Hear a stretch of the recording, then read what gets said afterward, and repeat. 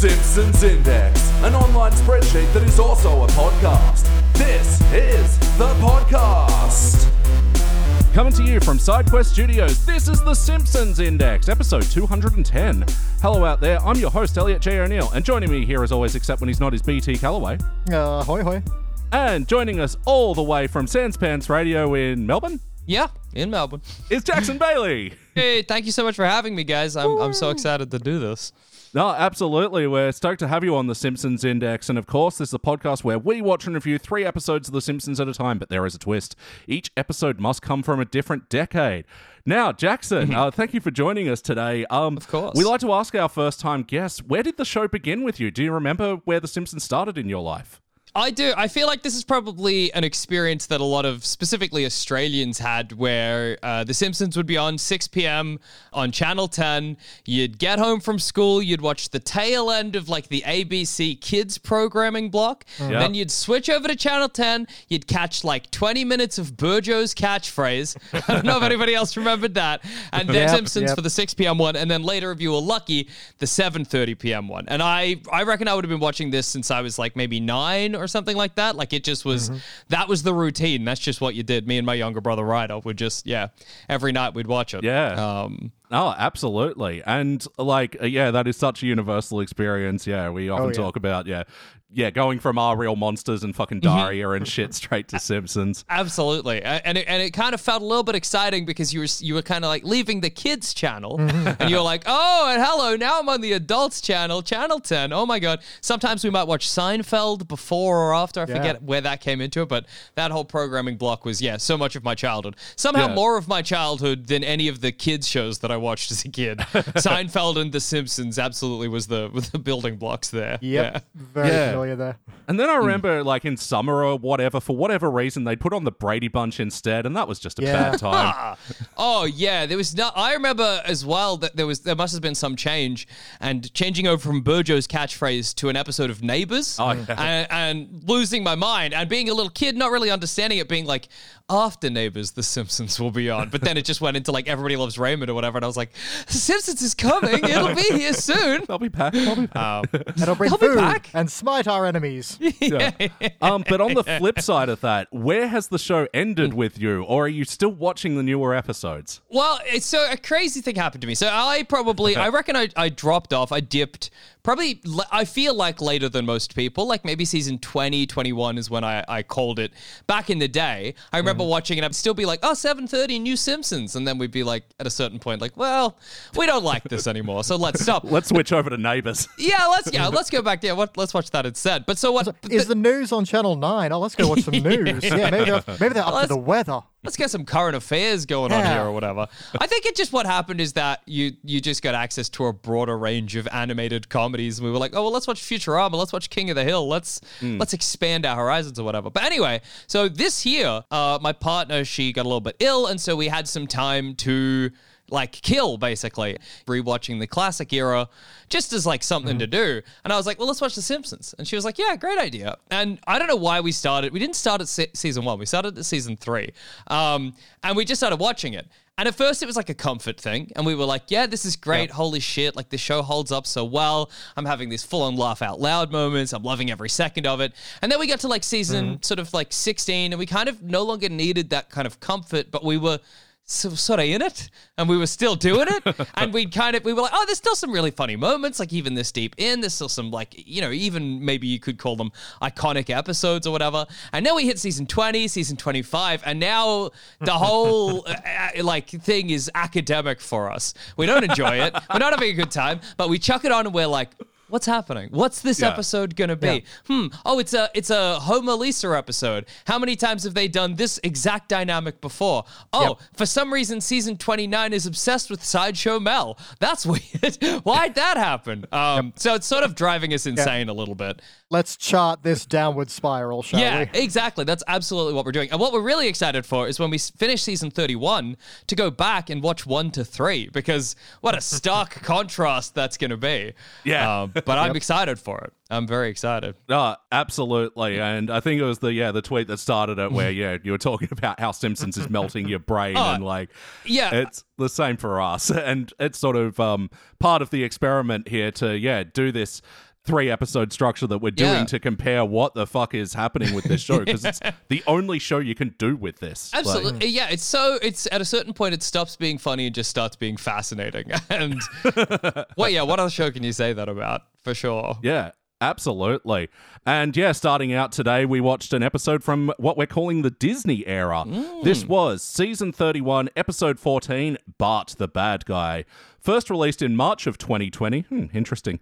Directed by Jennifer Moeller, written by Dan Weber. In this episode, Bart sees an advanced screening of The Vindicators Crystal War Part 2 and has all the spoilers for the movie and starts blackmailing everyone in Springfield to not reveal the secrets. Anyway, guys, what'd you think?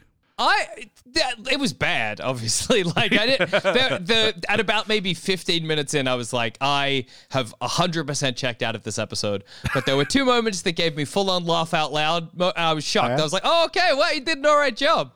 Of course, they were doing Marvel. I don't know why the later seasons are so like obsessed with really direct parody. Like they're so like this thing is happening in like, hey, we're topical, come on. Yeah, exactly. You care about spoilers? That's something right? That's like Marvel movies, we're taking them down a peg, but like obviously they're not at all. Yes, business daddy. I got you, business daddy. yeah. Well, yeah, exactly. It's a bit weird or a bit like on the nose to be like, yeah, we're taking down fucking Marvel. And you're like, well, yeah, but I'm watching you this on Disney Plus, The Simpsons. Come on. Like, you know who shines those checks. Yeah. Yeah, for sure. But yeah, I thought I was going to dislike it way more, season 31. It was all right. I had a fine time with it. Yeah. What'd you reckon, BT? I had a fine time up until the point I feel like we'll talk about a little bit later, where it just derails and gets full-blown wacky nonsense. And I don't know how I'm coming out of this feeling like that, because, I was very neutral, and I don't know if I'm angry. I'm just disappointed. Yeah, look, I mean, Jackson, you'd know watching the later seasons, like, this one actually has plot structure that's kind of missing from a lot of newer episodes. So for sure, a lot of this get a pass for that. Yeah. Yeah. There is that funny moment where at a certain point you'll come out of an episode, you're like, it's not good, but at least it was like competently made. Yeah. And that's all you're asking for at a certain point. Yeah. Yeah, no, a lot of people are saying that they're trying harder in the 30s. I haven't seen a lot of them yet, so remains to be seen. But the number of times we've come out of an episode and said it was okay, but they neaded to go over the script 4 more times and just figure out what they wanted. 100%. There's no way they're putting in the same effort. I don't believe it for a shred of a second. All right, well, let's hook in. We have a little questionnaire that we like to do to structure the show around. So, Jackson, starting with you, for better or worse, what is a moment that stands out to you? Okay, there were like 2 moments, but one moment was multifaceted. So I really liked that it was just a funny visual gag that after Milhouse had like become seriously injured falling down the hill, when we see him in the hospital, he was just covered in those heating pads or whatever. I was like, that's funny. That gave me a laugh. Ice packs. Yeah, ice packs. Yeah, I was like, like he's just like, I've got a blanket of them. That's okay. The hospital's just like, we don't really know what to do, but ice pack? Yeah. He's so injured that we're just covering him in ice packs. And they didn't really draw attention to it. It just was like a fun visual gag. And then when Bart was blackmailing Principal Skinner and he asked him for his toupee, and it was like, I don't have a toupee. And then wearing the toupee, that was very funny. Yeah. And then when Bart was like, Homer, get in on this. I could get you stuff. And it cut to Homer going into Moe's, also wearing the toupee. I was like, that's funny. It's funny that they've just decided to covet the toupee of Principal Skinner. I liked those bits. They gave me I wasn't, like pissing myself laughing, but I might have made a noise like, bah! So yeah, that's pretty good, to be honest. Just record that sample and use it whenever you need it. But bah! That's a pretty high bar for modern Simpsons. But I agree. Like the fact that they didn't draw much attention to it is, again, like not normally what they do. They normally like hang multiple lampshades and like pat themselves on the back for how good their joke was. For sure. And the restraint to not show Skinner being bald, I thought was pretty clever as well. Like with the parade at the end, he's wearing the voodoo hat and absolutely showed restraint. BT, what about you? For better or worse, what's a moment that stands out to you? All right, so the whole episode starts on the the marquee for the Googleplex, and it's got Vindicators Crystal Wars showing in 3D, XD, IMAX 4D, Atmos, IMAX 3D, And I know this happened with movies like Gemini Man, apparently screened on like 7 different ways, and there was like the 40mm cut and the third, and like it was just the desperation of cinemas to get people to come in, and they're trying this like atmosphere in 4D where there's like sense and vibration response. You're like, guys, seriously, no one wants to go to a movie and sit in like a vibrating chair at the that no one wants this. While one of the ushers squirts you with a water gun when there's rain. Yeah, exactly. Like, that's fun for 10 minutes at Disney World when you're on like the Indiana Jones ride. It's not fun in a 2-hour movie where I have popcorn. Yeah. So, I don't know. There was something about that. Again, understated. It's just, the marquee up on the wall. But I don't know. Something about that was like, yeah, no, that's what's happening. Yeah, for sure. I will be a little annoying here and just draw the point that, they called it the Vindicators, and also Marvel. It's kind of weird because by this time they were firmly under the Disney umbrella, right? Yeah. Like, were they worried about getting themselves sued by themselves? It's such a weird thing with The Simpsons where, like, early on, they would have these funny, like, not really parody names, but clearly, like, avoiding copyright names for so many things. But then, like, at a certain point, it becomes just annoying where you're like, just say Marvel, just say Google. It's not a joke to say my phone instead of iPhone. Exactly. Every other, whatever, like animated show that is talking about iPhones just talks about iPhones. Saying my phone is not in and of itself a joke. It's that stuff gets very grating, I think, after a while. And Marble, I was like, you're doing it. That's just what you do, I guess. The Simpsons now. Yeah, that's your bit. It's just such a lazy part, though. It's just Marble. It's like, okay, you could call it Marvelous Studios or something. I don't know. Why does it have to be Marble? Exactly. Well, we call it the parallel import joke. When you go to like a reject shop or any sort of $2 shop, they don't have Mars bars. They have like Galaxy or Neptune or something. Yeah. It's on that.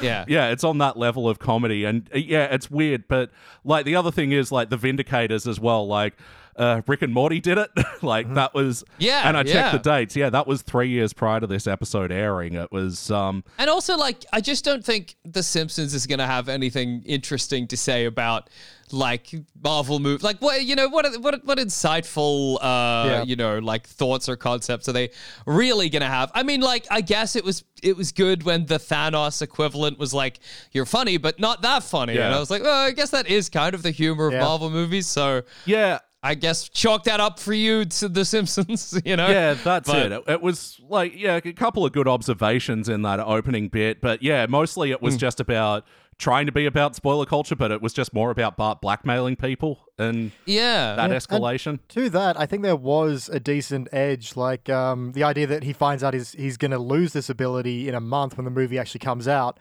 But he doesn't really do anything about that. His response to that is, I better get everyone to build me a treehouse now. And it's like, surely you would want to prolong your power or find something new or realize that all the people who are obeying you now, you're not going to have any power over them come next month and you're going to be, just hated. Yeah. So, I mean, the episode could have pivoted and maybe Bart's like, well, I'm going to try and find what's the next movie everybody's excited to see. And then, I don't know, going in that direction or something. But yeah, you didn't really. And I was annoyed. I have a great love for Lunch Lady Doris. I think she's a great character, massively underutilized. I'm excited for the season where the writers are like, who the fuck do we have left? Let's do a Lunch Lady Doris episode. Yeah, exactly. But I hated in this that she cared about spoilers. I was like, man, that's not Lunch Lady Doris. She doesn't give a shit. Like, that's her whole shtick, is that she's this kind of gravelly, no nonsense, whatever. And I don't know. I find so often with these later episodes, there's like a characters to suit the story rather than changing the story to suit the characters. And I think this episode really suffered from that. Yeah, it's not a stretch, but I did have a little bit of a hard time believing that Homer didn't care about this sort of stupid shit. Homer loves movies, I mean, to be, you would think he would care the most. To be fair to them, they do show Homer asleep in the first movie, so showing that he doesn't care. It doesn't entirely fit. Surely Lisa would really be more the likely. But again, it's an interesting turn to be like, here's the one person that your blackmail will not touch. What do we do with this? And I think it was okay, but it didn't really do much. You got a couple of jokes out of it, but in terms of plot, you didn't get anything new. No, absolutely. I really wish that the way that when like Lisa was like, oh, you can't do that, and he had to blackmail Lisa, I really was expecting her to be wearing Skinner's toupee as well. And I was like, there you go, rule of threes, great punchline, but it didn't happen, which was disappointing. But yeah, let's talk about the wackiness of this episode. You know, classic Simpsons, they strike a really good balance between sort of the cartoony elements and the emotional core. So yeah, Sure. First of all, the cartoony stuff. I think this is going to be the big gripe we all have with the episode, isn't it? Yep. All right. Yeah. Sorry, before we launch into that, I want to say Millhouse's muscles were wrapped around the wrong bones. That was Yeah. his condition. Yeah. That was sounded horrifying. But sure. Yeah, but it was pretty good. It's an evocative image for sure. Yeah. A very Millhouse affliction. Yeah, 100%. It is my firm belief that about 10 seasons prior, we should have stopped focusing on The Simpsons and just started focusing on the Van Houtens. If it had just God. become the Van Houtens, because I think, look, in the modern day, we like our cartoons mean and we like them cynical. And damn, just a show about how terrible the Van Houtens are would rule. Anyway, but yes, At least a season. Why not? Yeah, well, just Jay, experiment now. You're 31 seasons in. You can do what you like. Yeah, this episode, I think at around the 15-minute mark when I dropped off is when it was like just cuckoo bananas. Just Bart's in VR now, and he thinks he's in the Vindicator's dimension, and just like lost the plot so quickly. Absolutely. Yeah. Yeah, That's the really. thing. We got like, okay, there's this whole VR simulation to make him realize that spoilers are bad, but they actually had genuine heart moment before that when Millhouse shows up to Bart and he's like, you stole my meeting with whatever air rifle guy, whatever his name was. Yeah. And there's like a moment of, you stole something and are now blackmailing people with it. And it's the classic, you've been given power and you've decided to do something bad with it. Yeah. Henceforth the name of the episode. But then to take that genuine moment of heart and betrayal and be like, he gets kidnapped by Vindicators, but oh no, it's VR and he somehow doesn't realize he's wearing a headset. Yeah. And he didn't realize he was thrown into a garbage bag full of glow sticks. And and then carried fuck? to the... Yeah, it was just like... I assume, because I think the two guys that are running the VR thing are the Russo brothers. that is correct. Yeah, so I guess they were just like, we gotta have something for them to do in our Marvel movie, so what if it's this? You know what I That's mean? the other weird thing because, this episode is stacked with guest stars and especially the Russo brothers. So why are they dancing around with the fucking parallel import jokes? Just call it Marvel and these are the Russos. Who gives a shit? I know, exactly. I mean, like, what if it had ended with Bart literally going to see the Russo brothers and they were like, hey, stop spoiling our movie, you little shit. Whatever, yeah. Yeah, or like do a thing where they rock up and they're like, try to have a heart-to-heart with him. Now, Bart, you understand you're damaging both the domestic and international markets, don't you? The economy is bullshit and everything can live or die on the success of a movie. You wouldn't want that to happen, would you? Yeah, you could almost do like a parallel to, you remember the episode where Homer starts screening pirated movies in his backyard? You could do that again, whatever, where it's like, all of a sudden the Russo brothers are going to spoil something for Bart. And he's like, oh shit, okay, no, I get it. Spoiler culture's annoying. Yeah, there you go. And just mentioning it as well, Kevin Feige, another guest star of this episode, he was playing their Thanos parody named Chinos. Chinos. He does have a big chin. Good Yeah, job. that's true.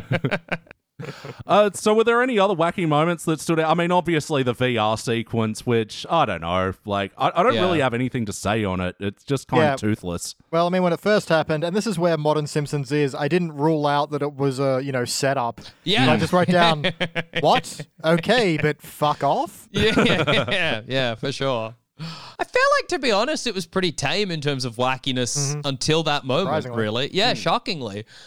I guess the treehouse element was pretty kind of crazy, but like... Everyone in Springfield cares about this tree. That's not a thing. Yeah, for sure. And McBain as well. Like, surely he would have seen an early screener or something. I don't know. I know. Again, that's just that like, we're going to make every character in Springfield care because that suits our story needs rather than, well, maybe every, different characters within the Simpsons canon have like different feelings about spoilers or whatever, and we can make some jokes there, but nah, that's not what we got. I will say a bit of wackiness. Don't know how to broach this. What's Air Rifle Soft guy's name again? Glenn Tangier. Yeah, who's meant to be Australian, so he's got a bunch of wacky Australianisms. Played by Taron Killam. Yeah. An American. Okay, well, I mean, just racist much. Yeah.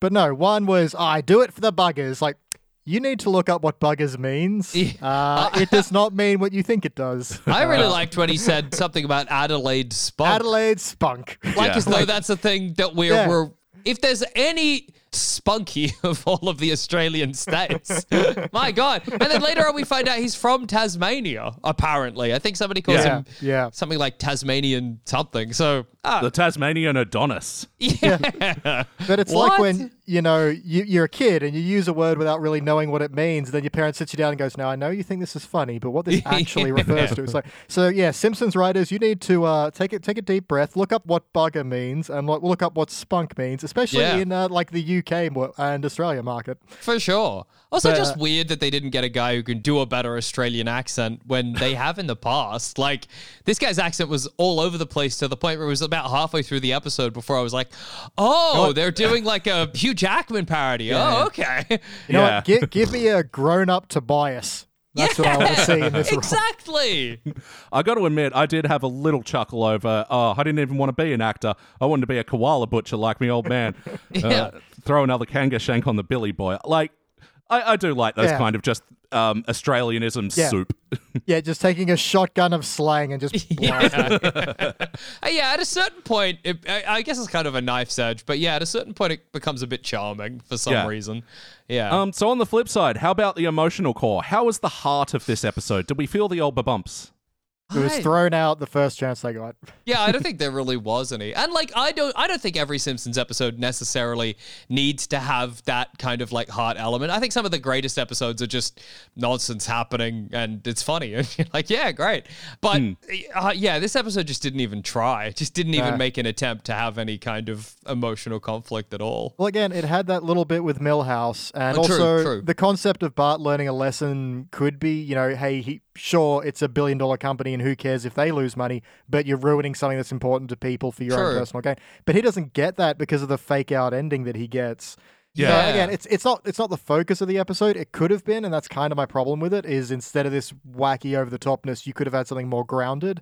But hey, this is what we got. Yeah. I think as well, I guess like the end, thinking about it now, was probably meant to be emotional, where Homer and Marge are like, oh my God, our son's a good guy. But like it didn't work really at all. It just kind of fell flat, I think. Yeah, when he believes an alternate universe where superheroes are real and he's causing their deaths, then he does the right thing. Oh, he's such a good guy. No.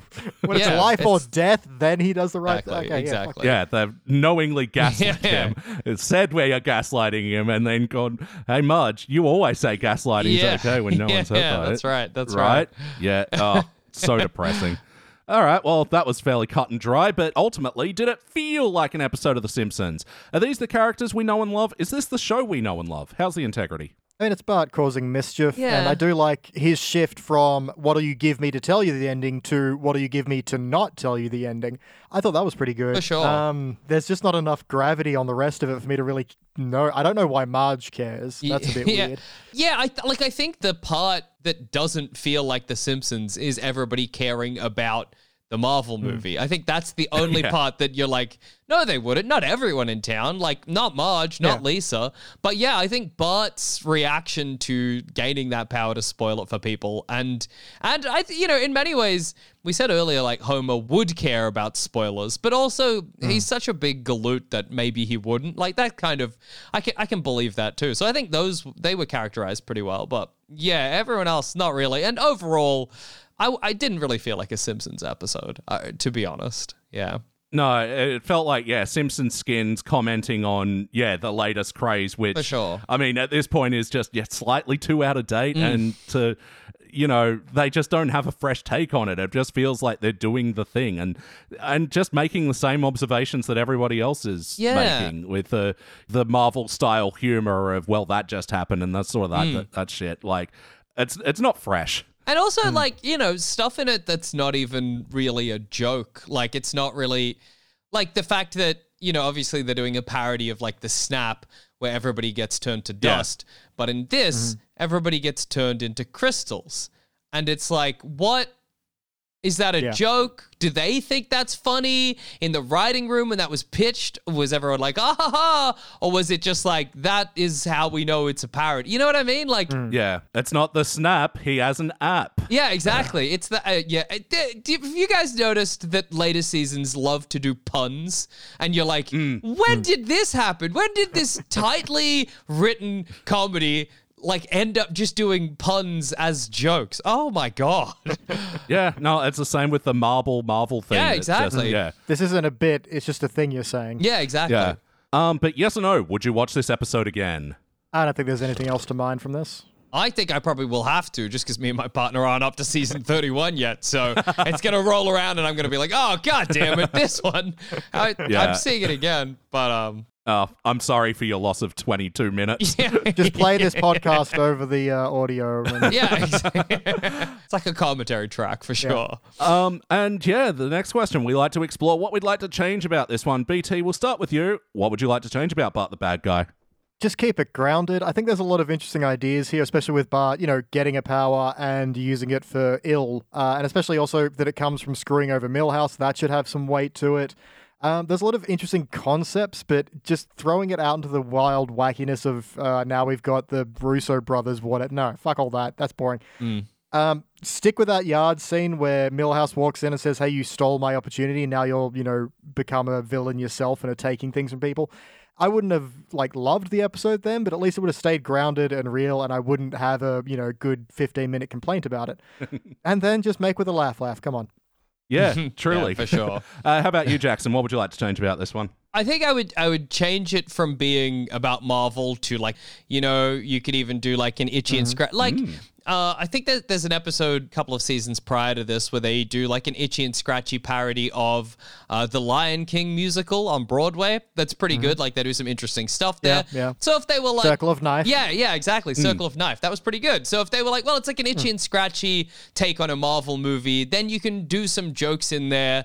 You can have your Poochie characters. You can have your disgruntled goat or whatever. And then maybe the episode, instead of necessarily, your part 1 and 2 or Bart has spoilers, and then your part 3 could be maybe Bart versus the, what's his name? Something Myers Jr., the owner of Itchy and Scratchy. Roger Myers, yeah. Roger Myers Jr. And you do maybe a funny courtroom sort of ending or whatever. And you just have the whole episode be a kind of silly, kind of goofy Bart versus Itchy and Scratchy style episode. I think that's what I would have changed. Yeah, because you've still got all the characters of Springfield there to do the makings of that, and you can have it to be a filter to comment on all these other things rather than just directly doing it. the thing. Yeah.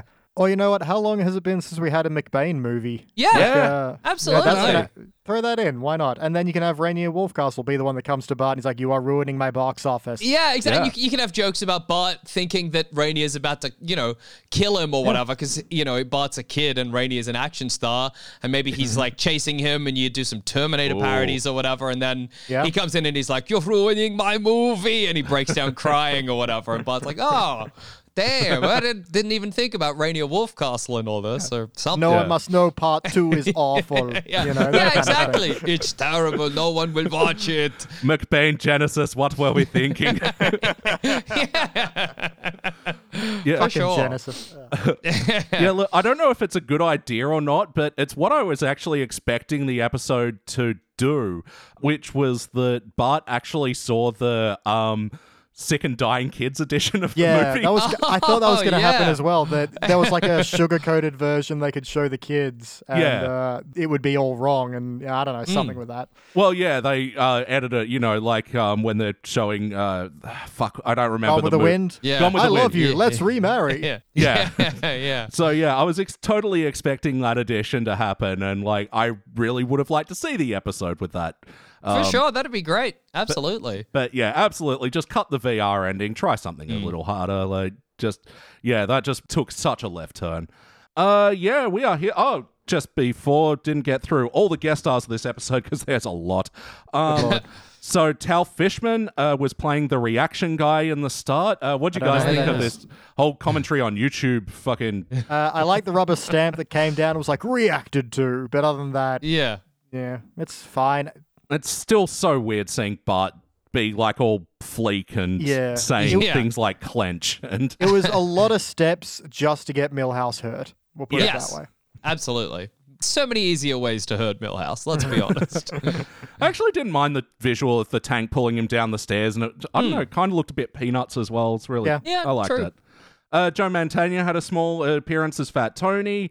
Yeah, we mentioned the Russo brothers were in there. Oh, and Taron Killam's partner, I'm not sure. Colby Smulders, she played Hydrangea, the Poison Ivy-like character. All right. Yeah. Guest stars that none of us notice because they don't do anything. Oh, and Kevin Michael Richardson as Whale Guy. All right, we are here. Jackson, do you have any more notes about this episode you want to mention before we rank it? No, I think we pretty much covered most of it. Like, I found the reaction guy very funny, only in that it's like how out of touch The Simpsons has become with what they think a YouTuber looks like. And like, it was funny the reacted to, but you were like, is like a Mythbusters busted? Is that what you think is going on, The Simpsons? But yeah, I think otherwise we pretty much covered every note that I took on it. I think when we hit 15 minutes, I stopped taking notes. So, same. This is one of my most scarce note episode. But yeah, it was just another thing with the YouTube thing where they were like, felt like they were trying to make a comment on showing the kids the challenge is actually going to influence them more than just letting it. I don't know. It was fairly toothless again. Well, I thought at that point that it was going to be before you see someone cool do this challenge, I'm going to do it and ruin it. So Skinner was going to be like, now your teacher's doing the challenge. Whoa, it's crazy. And then that would spoil it. A different kind of spoiler. I don't know. Yeah. How about you, BT? Any other notes? I have two. That's how few notes I took on this episode. One is, so you get the 11 months later, and then they're having the, auditorium, and then it has, a 5 minutes later. So I kind of like that it's one's 11 months and then one's 5 minutes. It's not much, but it was a bit. It just felt like another stylistic choice that The Simpsons often do. They sort of set up, we're doing this stylistic thing, and then just it never appears again in the episode. Yeah. For sure. And the final not post credits, the kind of extra bite you get is just a Christmas Carol parody, basically. Like, you boy, what day is this? Why, there's still time.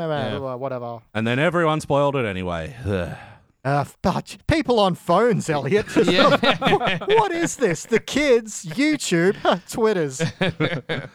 My only other note is Bart makes a very on-the-nose, this is the end game when he finds out there's 1 week left. Oh, boy. Anyway. That was grim. Yeah, it's time to rank this thing. On the Simpsons Index, we're using our 6-point scale, which starts down the bottom at failure. Maybe if the episode was just meh, you give it a participant. But for positive rankings, you got okay bronze, good silver, excellent gold. But for the best of the very best, the episodes which The Simpsons could not exist without, you give cubic zirconia. I'm going to go first. Let me show you how it's done. Man. It's not as bad as a lot of modern Simpsons, but I still walked away just so flat from this one. So it's going to be a participant for me. I don't really want to watch it again. And I think, if you're going to go bronze, you have to want to watch it again, at the very least. Yeah. BT, what do you reckon? Look, I was definitely on a participant, and then that whole VR thing came in, and while it's bad, I just don't care enough about this episode to want to, touch it and push it in the pit of failure. I would get episode on my hands, so I don't want that. So I'm going to leave it at a participant with, the asterisk. It's a low participant. It is barely... If it had done one more thing slightly more egregious to make me actually remember it 10 minutes from now, then I'd fail it. But at the moment, I just don't care. And Jackson, what would you like to rank it?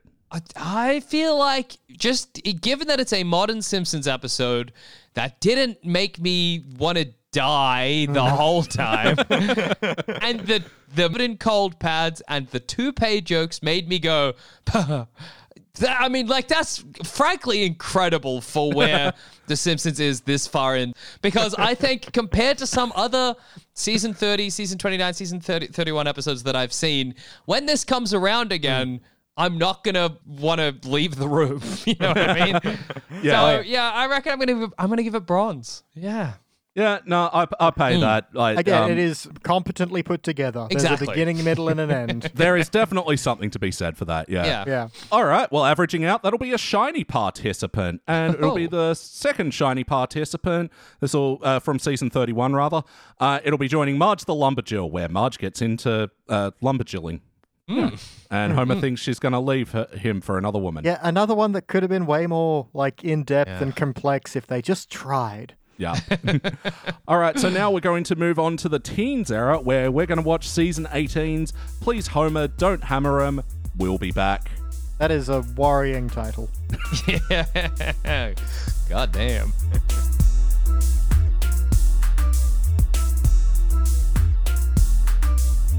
And we are back, and we just watched a Teens Era episode. This was Season 18, Episode 3, Please Homer, Don't Hammer 'Em. First released in September of '06, it was directed by Mike B. Anderson and Ralph Sosa, written by Matt Warburton. In this episode, Marge gets really good at carpentry, but finds she can't get work unless she has Homer pose as the carpenter. And in the B story, Bart finds out that Skinner has a peanut allergy and starts abusing that power as well. Got a real weird Bart abuse of power thing running on. Guys, what'd you think? Hey, there were some lines I liked in this one. It again had structure. Oh, sure. I feel, Yeah. Like there's maybe a message here that maybe went awry. Who knows?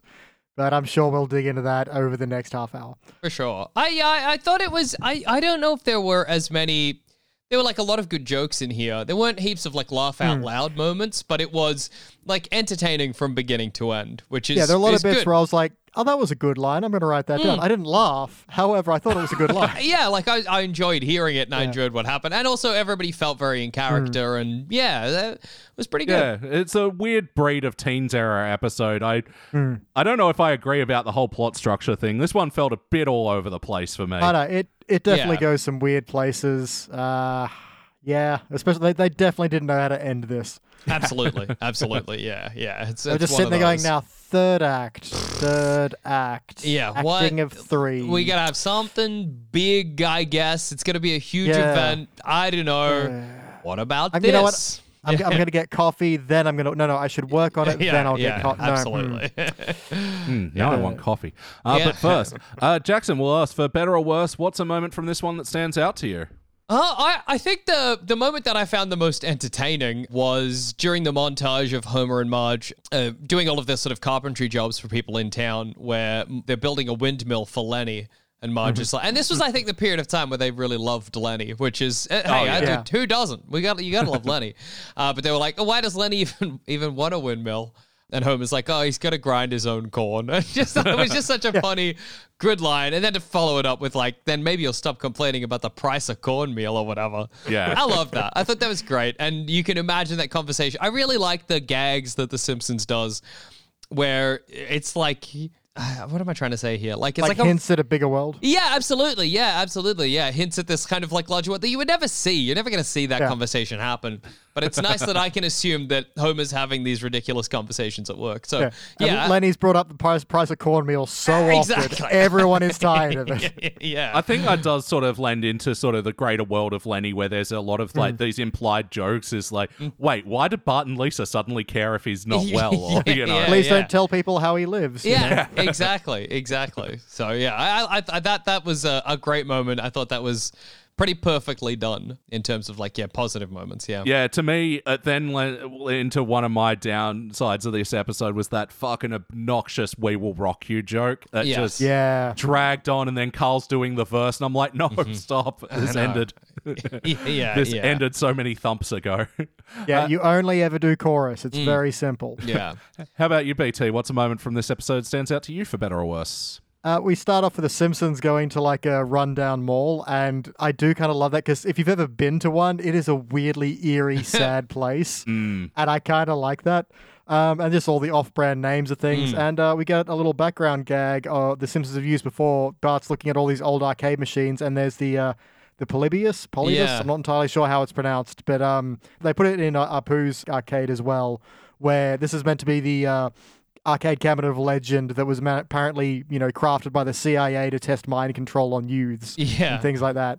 So the Simpsons love throwing that in the background, and I like the return of it here. Yeah, for sure. Yeah. I was just going to say, it's cool that you can chart that mall across the different eras. Like in the, I remember the episode where it opened and it's like, oh my God, it's a brand new mall. And then it's run down. And then in like the later seasons, they're like, they're closing it forever or whatever. That's a kind of neat bit of continuity. Oh, that's right, with the Angel episode, and then there was the episode where Bart and Milhouse lived in it for a week. Yeah, for sure. It's a fun location that you don't think about very often, but yeah. Now, for me, this is actually kind of where the episode peaked. I really did like a lot of the... Yeah, first scene, yeah. Like, especially with Bart, like, Triangle Wars, what is this? Am I trying to destroy them or organize them? Oh, no, I want a free game. Yeah, like for sure. I also liked when that guy selling Homer that CD was like, he's the boss, he's the new Bruce Springfield or whatever, and Homer's like, I guess. That's pretty funny. Or Homer's line where he's buying all the old gummy worms, and the guy's like, I'd think twice before eating that. It's like, don't tell me how many times to think. Yeah, I don't know where I landed on him eating the fucking giant tube. I didn't like him deep-throating candy to the point where, like, it would be like a nail through his body. Yeah. Like, he impaled himself on that. I don't know. Yeah. I feel like that's a fetish I don't want to know about. You know? Yeah, that was a bit much. That scene was a bit much. Yeah, just... But that's it. Hey, saved by his other line where Marge is like, oh, let's go into this bookstore. He's like, but we already own a book. Yeah, there were a lot of really punchy, good gags for, like, the beginning section of this. And while they were looking at the books, there was a lot of good background jokes on the books. I think one was like save money by selling your own blood or something. Like just like some good sort of background jokes there. Yeah, the mall section was good. Yeah, exactly. Why not? Get rid of it. Yeah. But what stands out to me, I guess the thing that stands out to me, and it's going to be my main bug about this episode, is that I just don't believe, like, the ending and, like, the start of the story kind of matched up. It just with Homer and Marge's thing, where it was, like, Homer hogging all the credit. That didn't really seem like the point. Homer was sort of mostly covering for her, like, willingly, and then... There's, like, a delicate balancing act here they didn't quite do, because he does have a good line earlier of, sweetie, giving me all the credit was your idea, but then has the flip of him going, but you don't want me to be embarrassed when everyone finds out the truth, do you? So there is a balance there to him shifting from just doing what his wife wants to actually enjoying getting the credit. But I agree, they didn't sell that quite well enough. Yeah, for sure. Yeah. Yeah, so, like, when it came to the big explosive ending, like, I just do feel like it was kind of first or second drafty. It's just like, and then something big happens. Homer, fucks up a roller coaster. Why not? For sure, and it also felt like that could have, and like I've seen the episode a couple of times, but still I kind of forgot how it ended. And it felt like that it could have ended, like when he's about to reveal the roller coaster. In my head, I was like, oh, is this the moment where he's like, actually, you know what? I made a mistake. It's my wife. She is the person who's done all of the carpentry work or whatever. And I feel like even just having it revealed earlier and Homer trying to atone for his mistakes earlier would have maybe made it feel a little smoother, but I know what you mean. It didn't feel, or even just a couple of scenes of Homer benefiting from everyone thinking that he was the one responsible. Yeah, he didn't really get that. No, all you really get is like people on the job site being like, "Oh, thanks," and that was about it. It should have been, people stopping him in the street going, oh, my kids love that swing you installed. They thank Uncle Homer every day, or I don't know, something. Even like, he does it for a couple of people and maybe somebody gives him a pie to say thank you. And he's like, oh, damn, I'm getting food out of this. I love food. That's the thing about me. And then doesn't share the pie with Marge. Yeah, Always share your desserts with your wife, guys. Come on. Yeah, absolutely. And because of that, like, I sort of don't know where I land on some of like the Homer jokes in it, where they're so like ham-fistedly sexist and all that stuff, and it's the joke. But like, there are some moments that I really like. We were talking about Lenny and the cornmeal before, and like just Kent Brockman going, "Indeed, let's take off our shirts and wrestle like all men do." Yeah. that was great. That was a great, and I really liked it that Homer couldn't quite get his shirt off completely and seemed absolutely blindsided by it. That was so Brockman funny. just jumped him. He didn't have a chance. Like, no, if you're gonna do this, you wait till the other guy's ready. That's just etiquette, Brockman. Jesus. Yeah. Yeah, and also Frink's like, I'm sorry, I heard the sound of a woman measuring. True.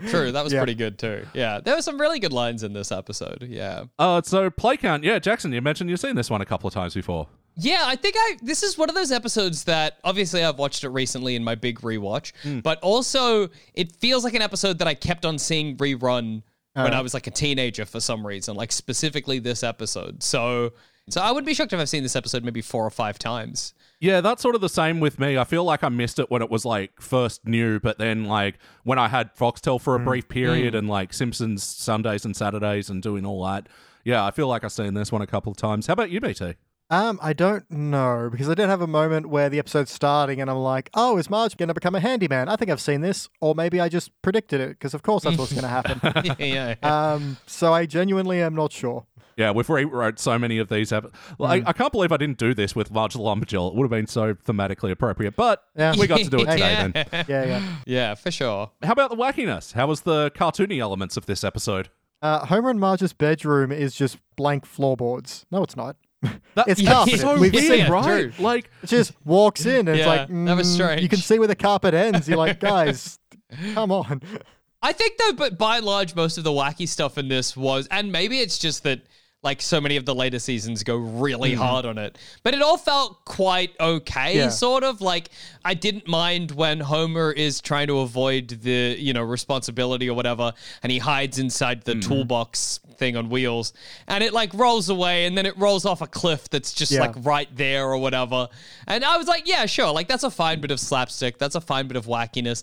Even, and probably I think the most, well, maybe not the most wacky, but like equal most wacky with the finale section of the episode where Skinner and Bart are kind of sword fighting, and they have this kind of like epic fight across Springfield. To the Duel of the Fates from Star Wars Episode 1. Yeah, I even thought that was all right. I was like, yeah, I'll allow a bit of like kind of hyper silliness for a moment. Like, that's okay. There was kind of a moment where they're fighting on the back of a bus and they go under a bridge, but they just burst through the bridge. yeah. Okay, I wasn't expecting that. And it was played really well as well, because you had like, avoiding the signs, punchline, they just grind through. And you're like, yeah, okay, like I can believe this is... Yeah, and often the little towns gag, I feel like Simpsons would do it a lot. Yeah, the ones you don't expect. Little Bangkok, why are they going through that? Peanut shrimp. Okay, fair enough. Makes well sense. played. Yeah, fair call. I also like when it's an act break, I think, where Bart's just loading fireworks and cats into Skinner's pants. And even just his line of, this is not going to end well. And there's something good about that kind of Bart where, like, I think there's a sort of like a balancing act between like cartoonishly evil Bart and like imp style little kid evil Bart. And I think this did a really good job of, like, when he wakes up Skinner and he's like, here's your breakfast in bed, eat it. Yeah. Like, it's just like...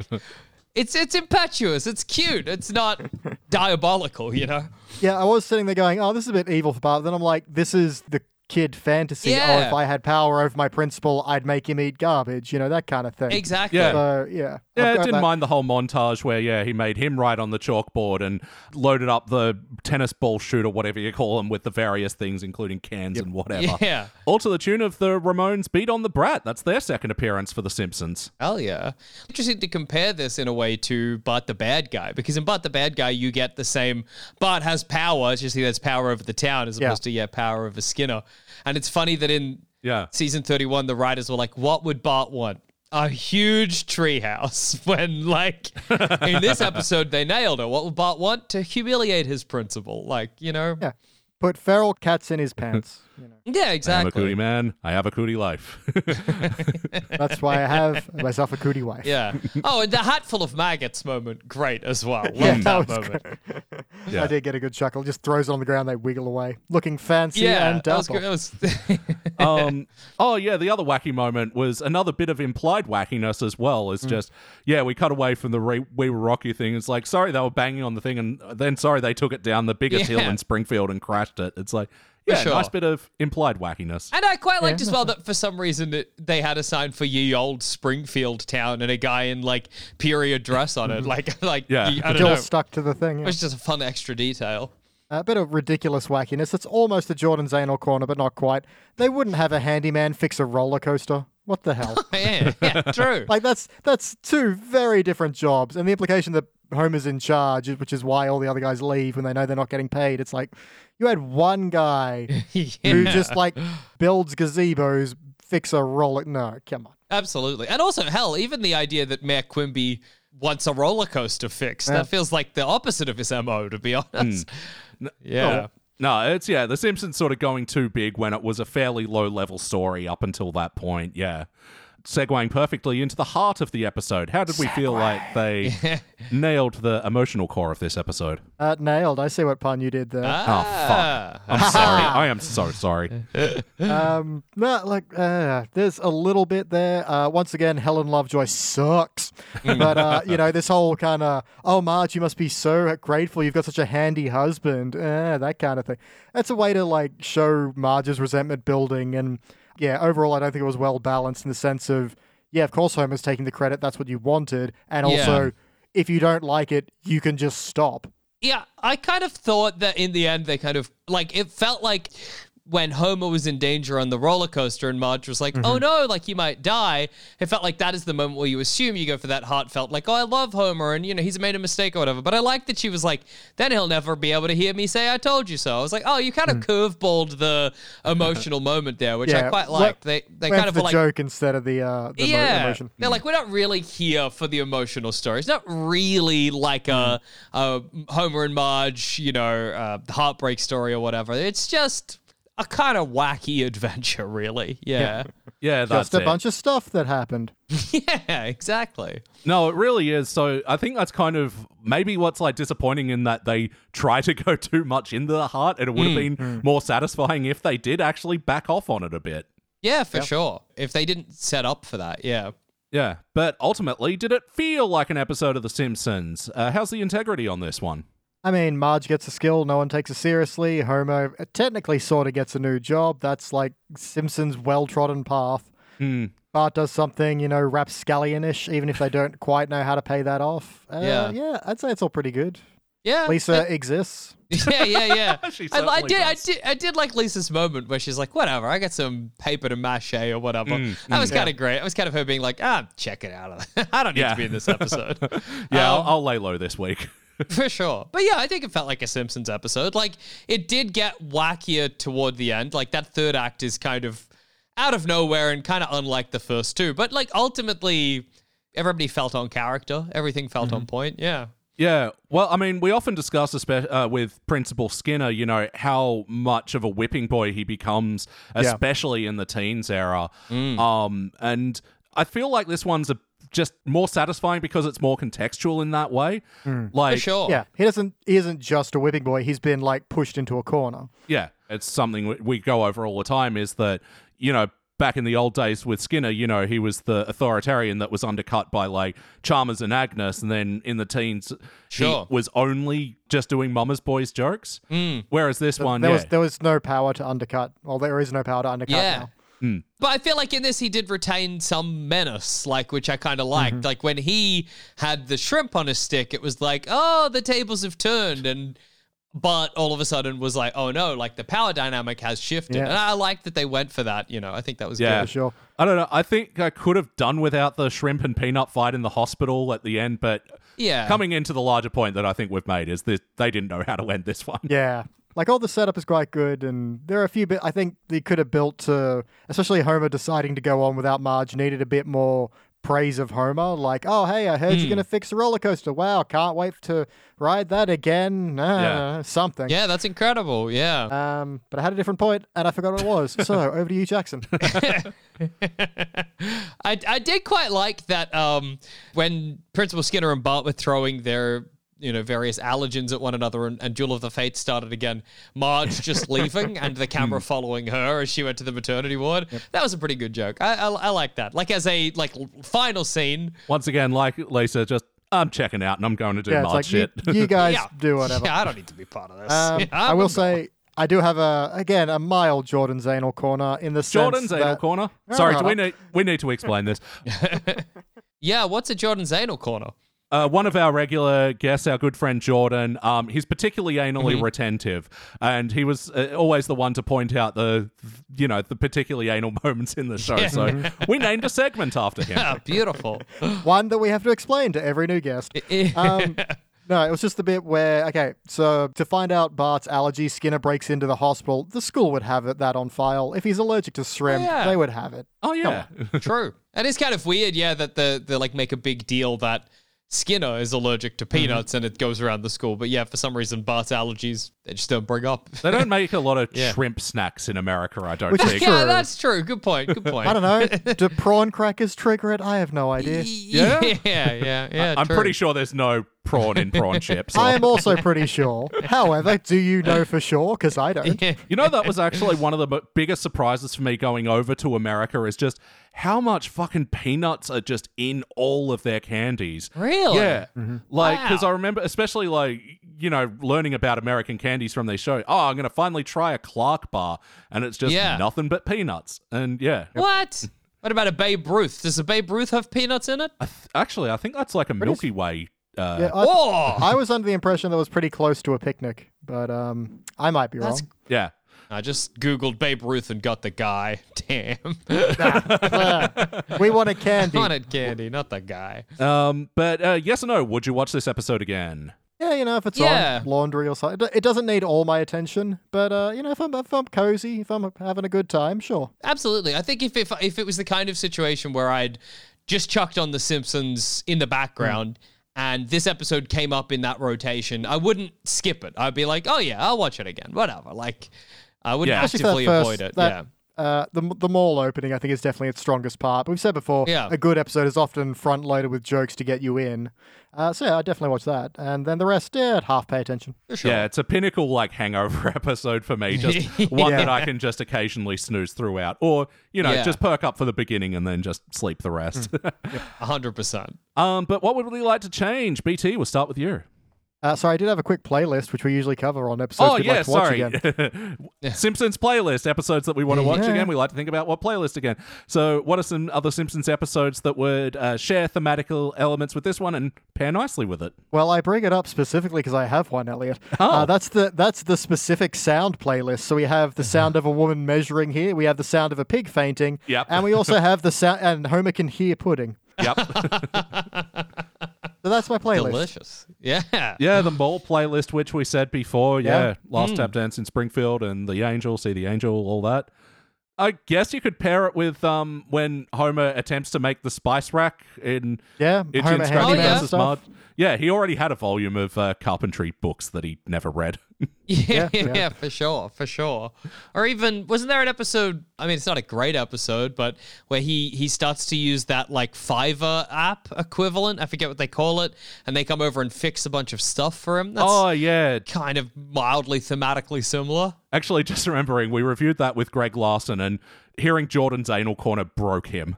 Like, That's right. I remember that. absolutely destroyed him. That's great. Yeah. So, BT, what would you like to change about this one? Just in that entire third act. I think we've just covered it already. Yep. It's I know why it's there, then they need a way to escalate and get to a big finish, but you don't need to be like a big finish doesn't have to be a big finish, you know, it just needs to have everything come to head. The idea that Homer is maybe front and center of all the town's focus, and that's when he used the opportunity to tell them all is something. I guess it kind of drifted away from Marge feeling bad that she wasn't getting credit into a bit of a Homer show in the sense of it's all about his masculine pride. Have that be like subtext to what's going on maybe, but, you know, he could use that moment of standing up in front of everyone to go, it was actually, I don't know, something is better. And again, something different with Bart and Skinner. I like a lot of it, but I don't know, something different. What about you, Jackson? What do you reckon? I feel like I would have gotten rid of entirely the idea that nobody respects Marge as a carpenter, and I would have made this sort of central conflict there that it just becomes really successful. She becomes really like involved in it, and she starts doing it for people all over town, and maybe it starts to make her really stressed, or it's like taking over heaps of her life. And you do like something similar again where Matt Quimby's like, I want you to build something for me, but maybe it's like not a roller coaster, maybe it's like a luxury spa or something, you know, something a little more Quimby-esque. And then I would have the Principal Skinner and Bart storyline intersect where Marge is like, oh my God, like I've stopped paying attention to my family because I've been carpentrying too much or whatever. Yeah. That's a good point. Like, it sets it up for those two stories to collide. It's kind of sad that they don't. Absolutely. I mean, Like, Bart and Skinner literally ride a bus through town. That could have crashed into something important. yeah, even if you're going to keep all of the, like, I'm letting Homer take credit for or whatever, and you want the roller coaster in the end, to have Bart and Skinner fight on that roller coaster would have been awesome. That would have been great. Yeah, totally. Yeah, if we're going to 11, let's fucking go. Yeah, exactly. No one wants to go to 10.5. That's bullshit. Yeah, or like and a very like similar plot, but Homer is getting food and stuff, free beer or whatever at every place that he does it. So you kind of feel more justified, or it feels more earned at the end, where he doesn't want to give it up. Because otherwise, why would Homer want to do any of the work? Like, that's so out of character for him. So yeah, I think that's what I'd change. No, I mean, I don't have too much more to add to that. Just, I think I rarely say this, but pulling away from the emotional core is probably the move to go. And I like that idea about, not going so full roller coaster, but like Mayor Quimby wants a, I don't know, master bed with reinforced fucking floorboards to bang his mistresses or whatever. Sex swing installation, sex jungle gym. Exactly. Sexnasium. Although it's funny because is that not a plot in like a later season where Fat Tony is like, I need you to interior decorate for me, Marge, but it turns out to be a brothel. That's right. So it's kind of that. Whatever. Just do that episode earlier and it'll be better anyway. So let's go for that. I forgot that happened. All right, we are here. Jackson, do you have any final notes about this episode to mention before we rank it? I really liked when Homer was like, I don't know, he was talking some shit at the table, the kitchen table to Lisa, and Lisa was like, I wish I had a dad that lived in the real world, and Homer was like, Daddy gets further and further away from the real world every day. Great line. Hilarious. There was a weird animation moment there where Homer's two squiggles of hair go red. It was really weird. Oh, no. I don't even notice that. As he was saying, he's getting further and further away from the real world. I didn't, That's awesome. What color is Homer's hair? What is anything? We have no way of knowing where the Simpsons is going. BT, do you have any other notes? Yes, I do. At the Rundown Mall, there's yesterday's puppy store. That's just beautifully sad. That hurts. I do like Homer's line of, Marge is like, why don't you do something with the books you bought? He goes, I did. I made a footrest. He's just resting his feet on the case. I'm like, okay, that was good. And good. There was the one missing, which turned up in the Simpsons bedroom. I was like, yeah, I like that, but fucking still, the floorboards was so upsetting. I don't know why I care too much about their floors. Also because that was just a way for Marge to knock over the nightstand, so it didn't have to be floorboarding. It could have been anything. I don't know. The floorboard could have popped up out of the carpet. There's no reason why. Yeah, exactly. The Simpsons house has been established as being in a crap state before. It could have happened. It was just, exactly. Very odd. There's a bit where Bart says, you're the Jesus of carpentry, but Marge's response is, oh, what sweet blasphemy. Yeah. That's cute. I liked in that moment as well that, she made the elaborate doghouse for Santa's little helper, and he just didn't give a shit and just went in the old one. Goes back to his old doghouse. Hell yeah. That's a dog.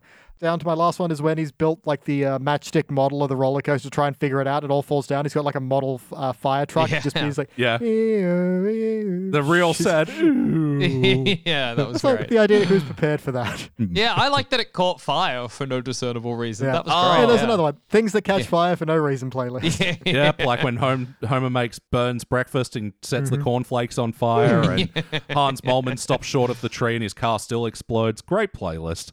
Yeah. Yeah, I only added one more note. Oh, yeah, a couple more notes, rather. Homer's seductive reading.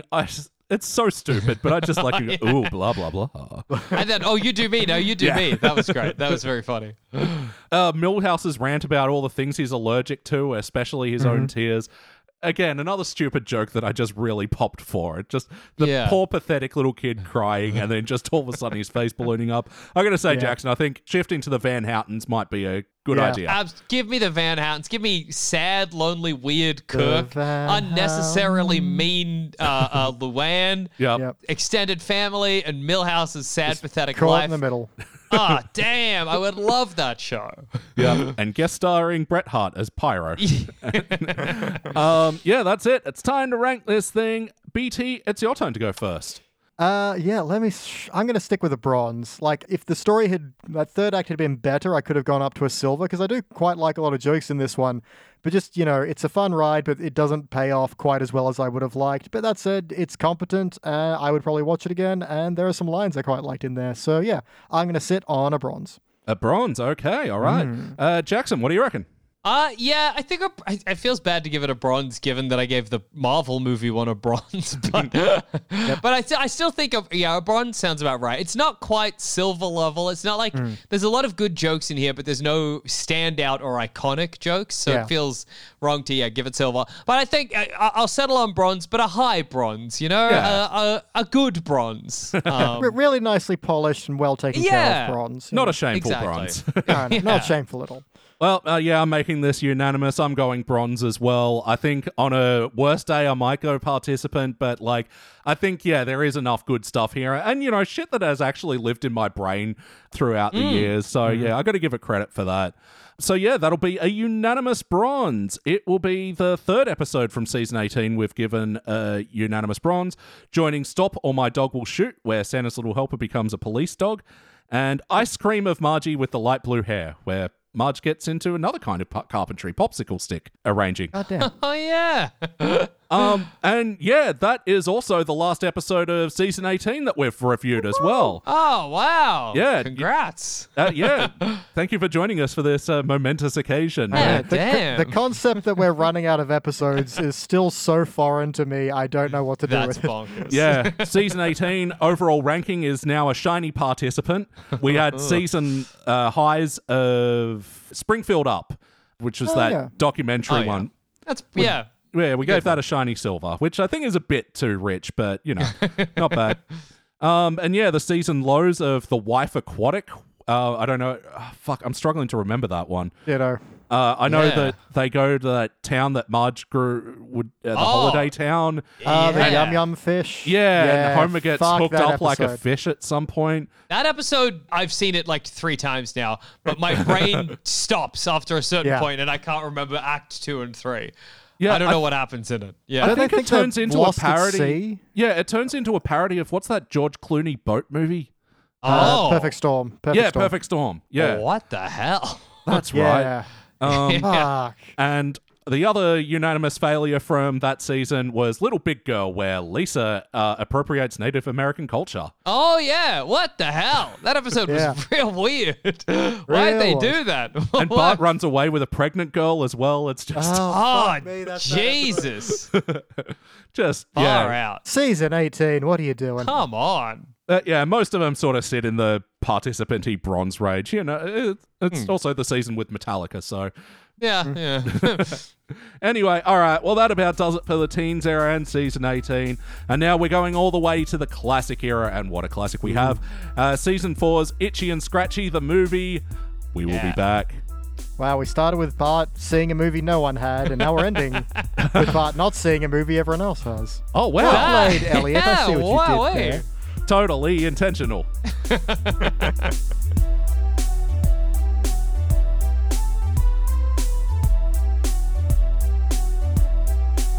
And we are back, and we just watched our classic and final episode of the evening, and fuck me, what a classic this was. Oh, it's awesome. Season 4, Episode 6, Itchy and Scratchy the Movie. First released in November of 1992, it was directed by Rich Moore, written by John Schwartzwelder. Really? I thought we were out of Schwartzies. Oh, awesome. No, he wrote like fucking 60 some of them. Like, we still got I a know, couple we've more. we've also done 600 episodes. That's true. Yeah. In this, it's in Scratchy movie. You know it. I know it. We love it. Hey guys, what'd you think?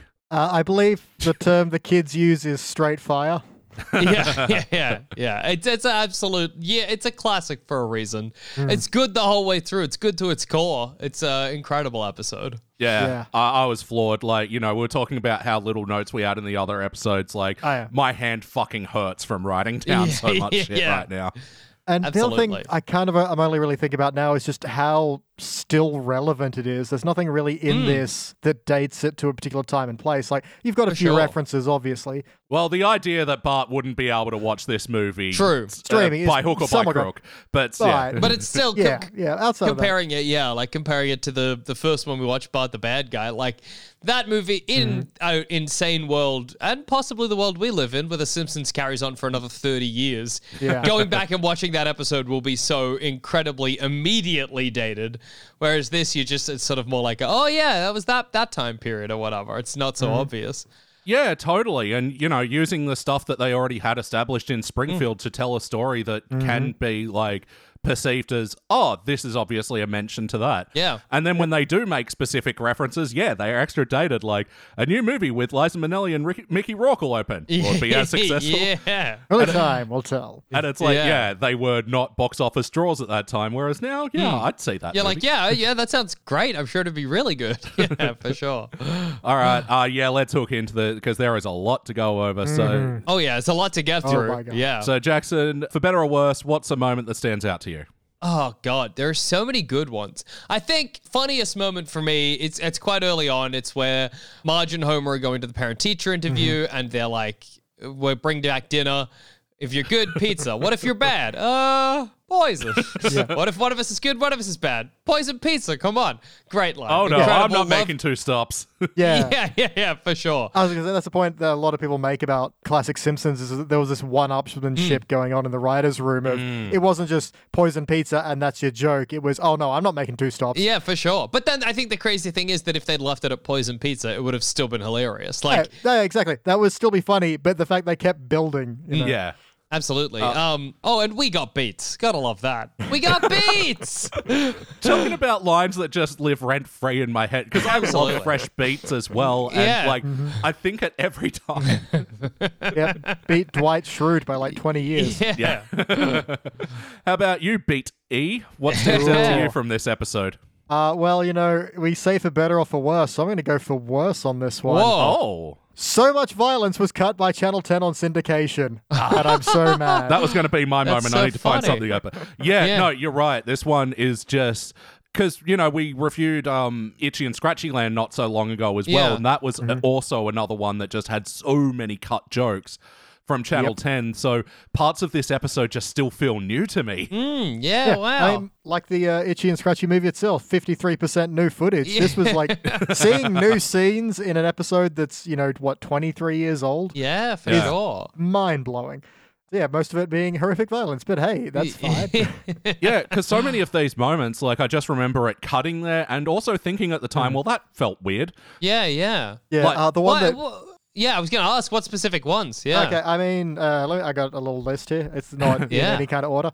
The promotion where it's got Scratchy on the conveyor belt, and then Itchy's waiting, Yeah. and he just jumps up and chops him into pieces. Oh, right, Steamboat yeah. Itchy, where after it just cut after for Itchy's sure. got a shot off his knees. But in this one, he crawls into the furnace. Yeah, Oh, so the wow. furnace bit was cut as well. And So the part I'm really mad about is the billboard gag where like Itchy's hitting Scratchy over the head with the film camera and it's Yeah. squirting blood, which is funny. Then have the couple parked by it who get drenched in the blood and like, what the hell? Oh, it's Scratchy, yeah. And then what absolutely killed me, which is the funniest joke of this thing because I'd never seen it before, is when they replace it with the barber school, but it's keeping the blood squirting. Yeah. yeah. Oh, that got me so hard. Oh, that's great. Wow, I didn't know how so much was cut. Yeah. Wow. Yeah, well, because Yeah. again, like that was one where I was like, so they've put up a barber college sign. What's the joke here? Yeah. and they'd left out the whole blood squirting thing. Yeah, which, I mean, some of it I get. Like, this would cause problems for, parents who then Channel 10 don't want to deal with complaint letters. But the billboard especially, first of all, that's hilarious. And second of all, Yeah. it's like clearly red food dye coming out of a billboard. Who's going to complain about that? Yeah. I mean, Yeah. idiots, obviously, but still. No, they had a big aversion to blood, and we've often said that blood and The Simpsons, rarely mix unless they're in a treehouse of horror. Yeah, yeah, but for I mean, sure. this one was all Itchy and Scratchy, so it's different. Exactly. So it that- kind of worked. And it's a Totally. billboard. That's what I want. That's the one I want back in. The Itchy and Scratchy, I get it. I don't necessarily agree for censorship reasons, but I understand Yeah. why they felt the need to cut it. But the billboard one is within the universe itself. It's very fake and very obviously not meant Yeah. to be real at all. Yeah, absolutely. Yeah, I'm mad, especially because that last joke just killed me. That was great. Yeah, it's incredible. And yeah, my big takeaway is because with Disney Plus, I decided to watch a bunch of the cartoons that Disney felt the need to put, a warning in front of. Oh, yeah. Steamboat Willie being one of them. Have either of you seen that recently? Yeah, it's cooked. It's so cooked. I remember watching that with Cass. It's crazy. There's a lot more milking going on than you would expect. Mickey plays a pig's boobs like an accordion. Yeah, it's full on. Just like in real Yeah. life. Yeah. It's just, half of it's, this weird boat story, and then half of it's just animal abuse set to a jaunty tune. Yeah, it's not at all what you expect when you go in, and you understand why there's a warning, just for decency. You know? Fucking, swinging a cat around by its tail and choking a goose and then smacking a cow's teeth with a mallet. Like, Itchy and Scratchy got nothing on that psychotic mouse. Yeah, for sure. That was essentially my note anyway. Play count. Have you guys seen this episode before? Oh my, yes. Yeah, of course. Aside from the watch through, is this like for you, Jackson, being like one that you'd revisit often, or has it been a while? Or I think so, because like the watch through that I'm doing at the moment started because I was already kind of half watching it, like occasionally, you know, just sort of by myself. And I think I remember this episode coming up and loving it, but also like in the past, I remember really enjoying it. I feel like the Bart with the grandpa's teeth in his mouth on the fan is so iconic. That's just burned into my memory. And I know Bart smacking the mustard singing Jingle Bells is my partner's favorite Simpsons moment of all time. So, yeah, it's definitely one I've seen like too many times to count, and it's great every time. How about you, BT? Has this been a while for you, or? Yeah, been a very long time since I've seen this one, but it was a highly syndicated one back in the day. That's why I can memorize which parts weren't there. Yeah. And it's so good to come back to it and see it hold up so well. Yeah, it's still like, because when I got the DVDs, obviously honked season 4 harder than Mickey honks that pig's boobs. And this one like being so special, and it's still weird the effect that those cut scenes still feel so new to me, even like watching it on Disney Plus now. Yeah, it's crazy. But how was the wackiness of this episode? I really like that it's kind of toned down. There are like a couple here and there sort of like wacky moments, but by and large, it's a really grounded episode, which I kind of loved. Yeah. Yeah, I mean, Bart's mischief, arguably, so, clinging to a ceiling fan, it's improbable, but it's not impossible. I do love the line of, oh, look, there's a baby driving that car, and a dog driving a bus. I heard this was the original inspiration for Baby Driver. That makes sense. Joke. Yeah, followed up by Dog Driver, I guess. Dog Driving Afternoon. Edgar Wright said he has a sequel in the works, maybe. I was just going to say, I think that like something that was almost unexpected, which is weird because like I haven't seen this that long ago, but was the amount of times where there just was a lull between jokes, and I was like, and not like a bad lull, it was just like an intentional pacing choice, and I was like, it's so crazy that modern Simpsons probably has more like jokes per minute than the sort of like earlier seasons, but it suffers so much for it. They're like the little breaks, the little like scene transitions where it would just be like a tree and then we follow a leaf to the joke or whatever, where it like helped it so much, like made any zaniness that happened so stand out like on a rewatch. Yeah, there's a lot of breath in this episode and it gives you a moment to just, let's get ready again. Absolutely. And also, I think some of the jokes they don't feel the need to continue doing or to like arrive at like any particular, like I really liked when Homer was in Lisa's class for the parent-teacher interview and he just makes like a fart noise with his armpit and Miss Hoover looks around like, who did that? And he just goes, hee hee hee. And that's it. That's all you get. There's no elaboration on the joke. It's just a funny moment with no need to dwell on it, which I really liked. Yeah, but I mean, it's setting up the world in these episodes. And I love these episodes where you could go, this could be the first Simpsons episode you could watch and you can have a really good idea of the world and the characters, and especially, putting the parent who's obviously probably responsible for Bart's bad behavior in the class taking credit for the kid with the good behavior, and like, that's just a really nice setup for this episode. I really love Homer in this one as well, just as being, that first iteration of Homer as kind of the flawed patriarch, where he does mean well and he does want to punish Bart, but he keeps getting distracted, like with the ice cream truck. And then it's what we were talking about. You were talking about the time you skipped jury duty. The trick is to tell them your prejudice against all races. In that, actually, I noticed a joke. I don't think I've noticed this before. The ice cream van was called Native American Ice Cream, formerly Big Chief Crazy Cone. That was great. That was a great little bit of background. And also, like, and people have said it, I'm sure, countless times before, but the animation and I even guess character designs are so much richer in those early seasons. Like in that last, the part where Bart is ripping up the carpet and Marge is like, what are you doing? With that, we got beat scene, Homer's expression is so funny. Where he's like, not even he's got a tiny mouth and like these kind of squinting eyes, like he's just like, just not paying attention. I love it so much. And the second that, someone's not engaging with him, he's just straight back to just, Yeah, exactly. Just not being present whatsoever. It's so good. Yeah, his love of TV actually has really hit home in this episode. Yeah. For sure. TV sucks. I know you're upset, so I'll pretend you didn't say that. Yeah. Any other wacky moments that stood out? Oh, actually, I did want to circle back to, Bart with the teeth and the saber dance. One of our previous guests, Adam from Entertain the Elk, he sort of pointed out that this episode was hard for him to watch because Bart is so mean in this episode, and it's true. What do you guys think on that? I feel like he's meaner later on. I feel like there's like a transition with Bart where it goes from being... It's like intense childish mischief. It's like he's a troubled kid, but then in the later seasons, it becomes, I guess, like everybody gets Flanderized, you know what I mean? So I think that aspect of Bart's personality becomes really acute, and he does some just like full-on terrible things to people with no remorse. Whereas in this one, he pretty quickly, like even the first time they don't give him dinner or whatever, before Homer comes in with a slice of pizza, he's like, man, maybe I do need to like figure myself out or whatever. So he's a bit more human or something. Yeah. So I kind of, the violence or the meanness doesn't feel as egregious. I don't know. It's more high mischief, I would say. And I think the episode exemplifies why it's happening because there's never any repercussions for him. He's got that great moment of like, but Marge, look at him. He's learned his lesson. Let's give him a present. And it just obviously that's just worked the whole time. Exactly. That said, the crusty doll with a knife in it is pretty extreme. That's a lot. I mean, the good thing is there's sort of more the implication jokes. We don't actually know where he put the fireworks. I feel like we saw that last episode. Yeah. Leading perfectly into how was the heart in this one? How do we think they got the emotional core? Seeing Bart have that moment of it almost sticking, and he's like, "Oh wow, they're really serious this time. I guess it's better. I better sort myself out." And then, just to have it immediately break him, he's like, "Sucker." Yeah. And even like the ending, where Bart and Homer are, in their advanced age, seeing.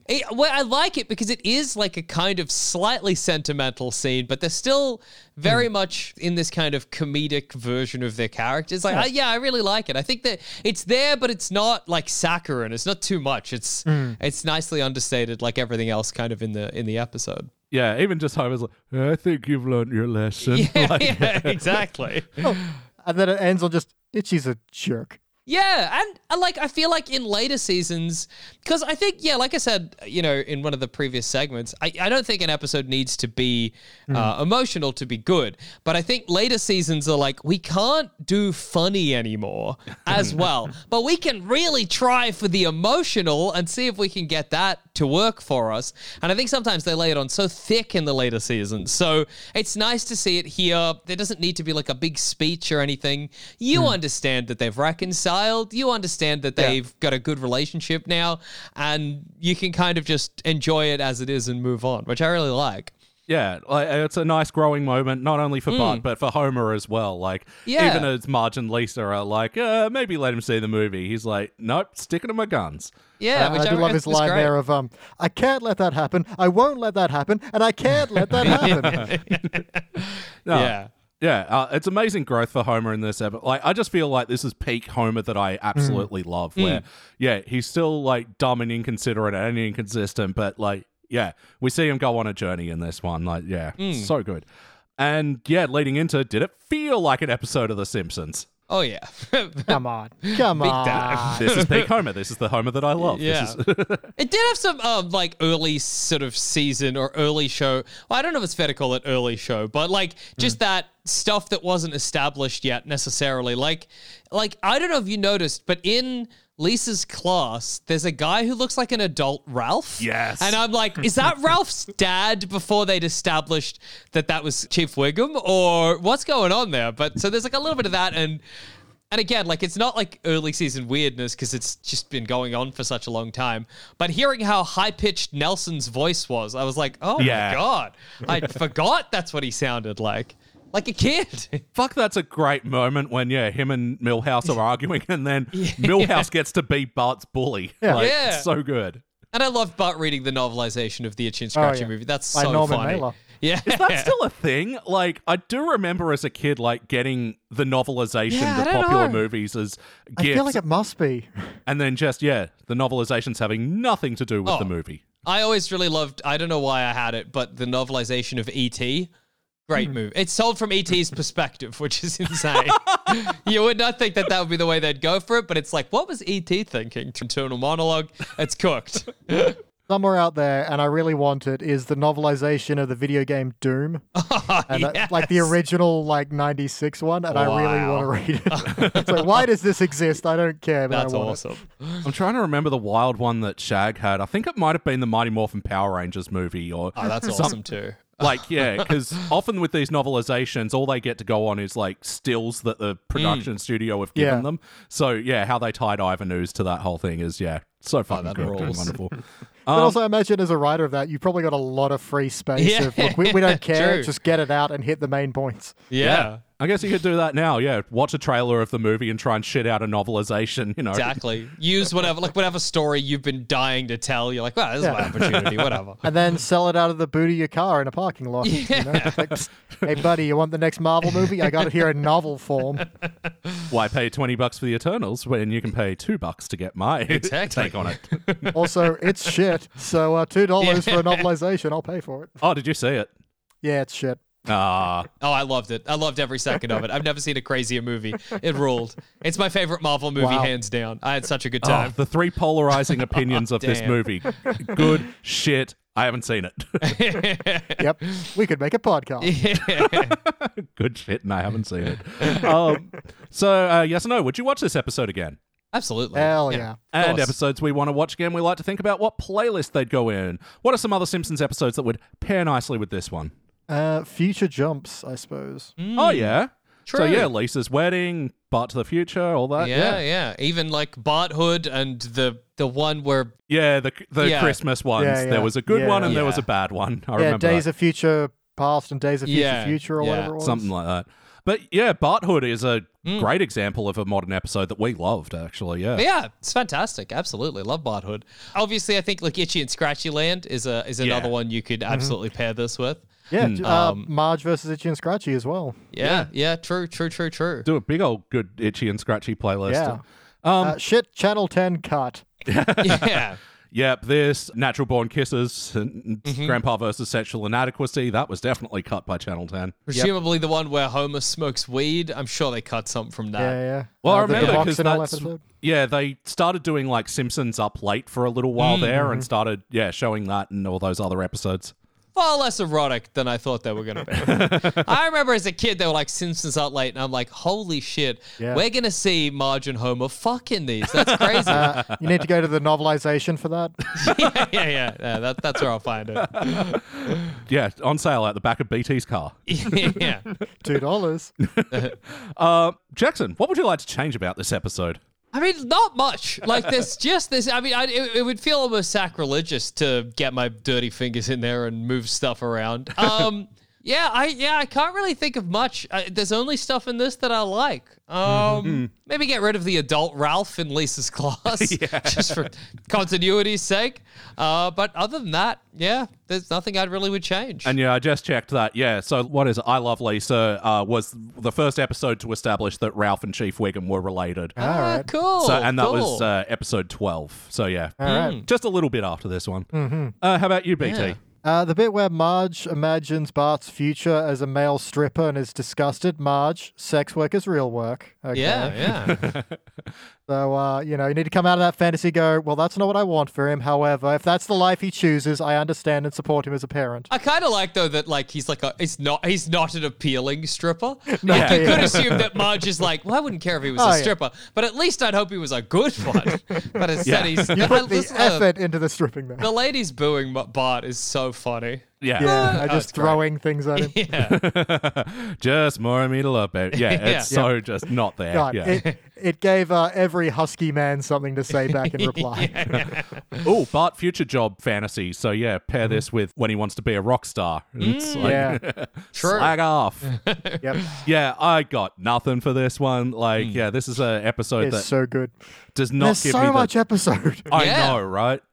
Like, yeah, I feel so much superiority over the new ones that I just do not feel for this one. Like, so yeah. It's such a funny thing as well, like, because I think when you, certainly for me, watching the episodes as I have been, I'm in the later seasons and I watch an episode that's like shit, like just it sucks, but I'm like, I laughed once.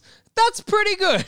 That's like an A+ episode because it made me smile at one point. And then I go back and watch something like this and I'm like, oh my God, I've been so generous to these later seasons, you know? It's, the Simpsons version of Stockholm Syndrome, Springfield Syndrome. Exactly. Yeah. We are here. Jackson, do you have any other notes about this episode you want to mention before we rank it? I really like, this is something I like in these later seasons, and I think there's a couple of seasons, maybe like 7, 8, maybe something like that do it heaps. But I really like that Lisa is involved in the same shenanigans that Bart is at the beginning. Yeah. She puts on the music for him to spin around the fan. I think these moments where the two of them seem like siblings who like get up to mischief together are awesome, and they don't happen enough. I think another great example is the one where Marge wants them to cut the lawn. I forget the episode, but Marge is like, cut the lawn, and both of them are just super lazy, lying on the couch, not doing it. Oh. Like, I love those moments where they're sort of like a team. Yeah, that's right. The Carney one. It's like, it was hard, so we quit. And then they go to the carnival and there's the lawn mowing simulator. Yeah, exactly. So it's nice to see them. It's a good dynamic, and I wish they'd do it more. Yeah. I liked, we'll put you in a home, Grandpa. Grandpa being like, you've done that. He's like, well, we'll put you in the crooked home we saw in 60 Minutes. Hilarious line. I really loved all of the different Itchy and Scratchy designs. Something I didn't realize the other times I've seen this is that the Itchy and Scratchy in the like 1940s or whatever have a completely different design. I was like, oh, that's cool. I didn't. A little more reflective of the era. Yeah, I didn't notice that they'd done that. So I really like that as well. And in another cut bit where the Itchy and Scratchy took on Hitler, that was just completely not there in the Channel 10 version. Yeah, wow, and that's that really crazy. looked like that. I think it's Daffy Duck kills Hitler or something, that old cartoon. Yeah, and they really emulated that style as well with just the particular shape of the eyes and the way they move. It was really well done. Yeah, for sure. Yeah, those Korean animators, you know, They're nailing it. held at gunpoint might. Anyway, BT, do you have any other notes? I've got a bunch. I do like the whole episode starts with them watching the ad for Star Trek 12, so very tired. I just, it was just, again with the Klingons. Just gets me every time. It's funny, actually, I thought about this one. You could actually make this movie today because Spock didn't appear in this one. Yeah. I thought it was interesting that was the opening and that the first one we watched today also did it was about a parody of a current film or whatever. Yeah. And that kind of, it's like a similar thing in the opening of this one, but it's way, again, less on the nose somehow. I don't know. Yeah. Well, I think by that point there were like, I don't know, 5 or 6 Star Trek movies like from the original cast. So yeah. And just Shatner's again with the Klingons. Oh yeah. Lives rent free. Yeah. Let's see. The parent-teacher interview is the sign, let's share the blame. Yeah. I actually forgot to mention a sign gag from Please Homer, Don't Hammer Him, which was tell Mum you love her, copy her keys, which was outside the hardware store. That's funny. That's pretty good. Yeah. So time really flies when you're reading the Bible. And how excited Grandpa is at the prospect of getting to break Bart's teeth. He's like, ooh, this is going to be sweet. Yeah, that was great. When he's stealing Jasper's teeth, and it's like, well, if it isn't the Tooth Fairy. Yeah. That's just some good Jasper. Oh, and that's where that story ends. What a shame. What happened with Grandpa's teeth? Yeah, true. That's what I'd change. I'd get Grandpa new teeth. Dad, you could punish me, but then you have to think of a punishment, sit here and make sure I do it, or you could watch unpredictable Mexican sitcoms. And this is our first appearance of Bumblebee Man in this episode. Yeah, I was wondering that. I was wondering if it was his first Well, that on-screen makes it even appearance. funnier that it is like really non-wacky. He's just eating a bunch. He goes, oh, my stomach. And that's it. True. And this was based on I'm going to fuck up the pronunciation, sorry, El Chapulín, Colorado, which loosely translates into the Red Grasshopper, who was, so it was based on a real thing. There we go. That's cool. Earl Warren wasn't a stripper. Now who's naive? Homer has weird, deep knowledge on Chief Justices of Supreme Courts. Homer not watching the moon landing is also fantastic. Oh, yeah, it's a classic Yummy, yummy, yummy, I got love in my tummy. Yeah, Homer's love of bubblegum pop playlists. So yeah, pair this with Sugar Sugar. I do really love as well. When I was at your age, I wanted a catcher's mitt, and my dad wouldn't get it for me. So I held my breath till I passed out and banged my head on the coffee table. The doctor thought I might have brain damage. What's the point of this story? Yeah. I like stories. Such amazing delivery. Yeah. I like stories. Yep. The cameo reference they make when it's like, oh, the celebrities who did cameos like Dustin Hoffman and Michael Jackson. Of course, they didn't use their real names, but you could tell it was them. It's like, that was good. That was good. Yeah. Referencing the fact that both of them, for different reasons, didn't want to put their names credited to The Simpsons.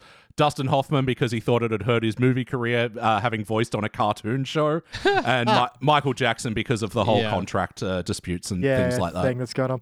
I do love that Lisa has, you need to let Bart see this movie. He's got the demented melancholia of a Tennessee Williams heroine. Don't you think I know that?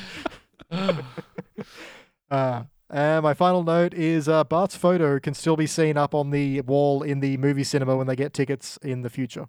Oh, that's great. I didn't notice that. Wow. It's a blurry shape, but it does look like, a blurry yellow shape of Bart's head. So. Sure. Yeah.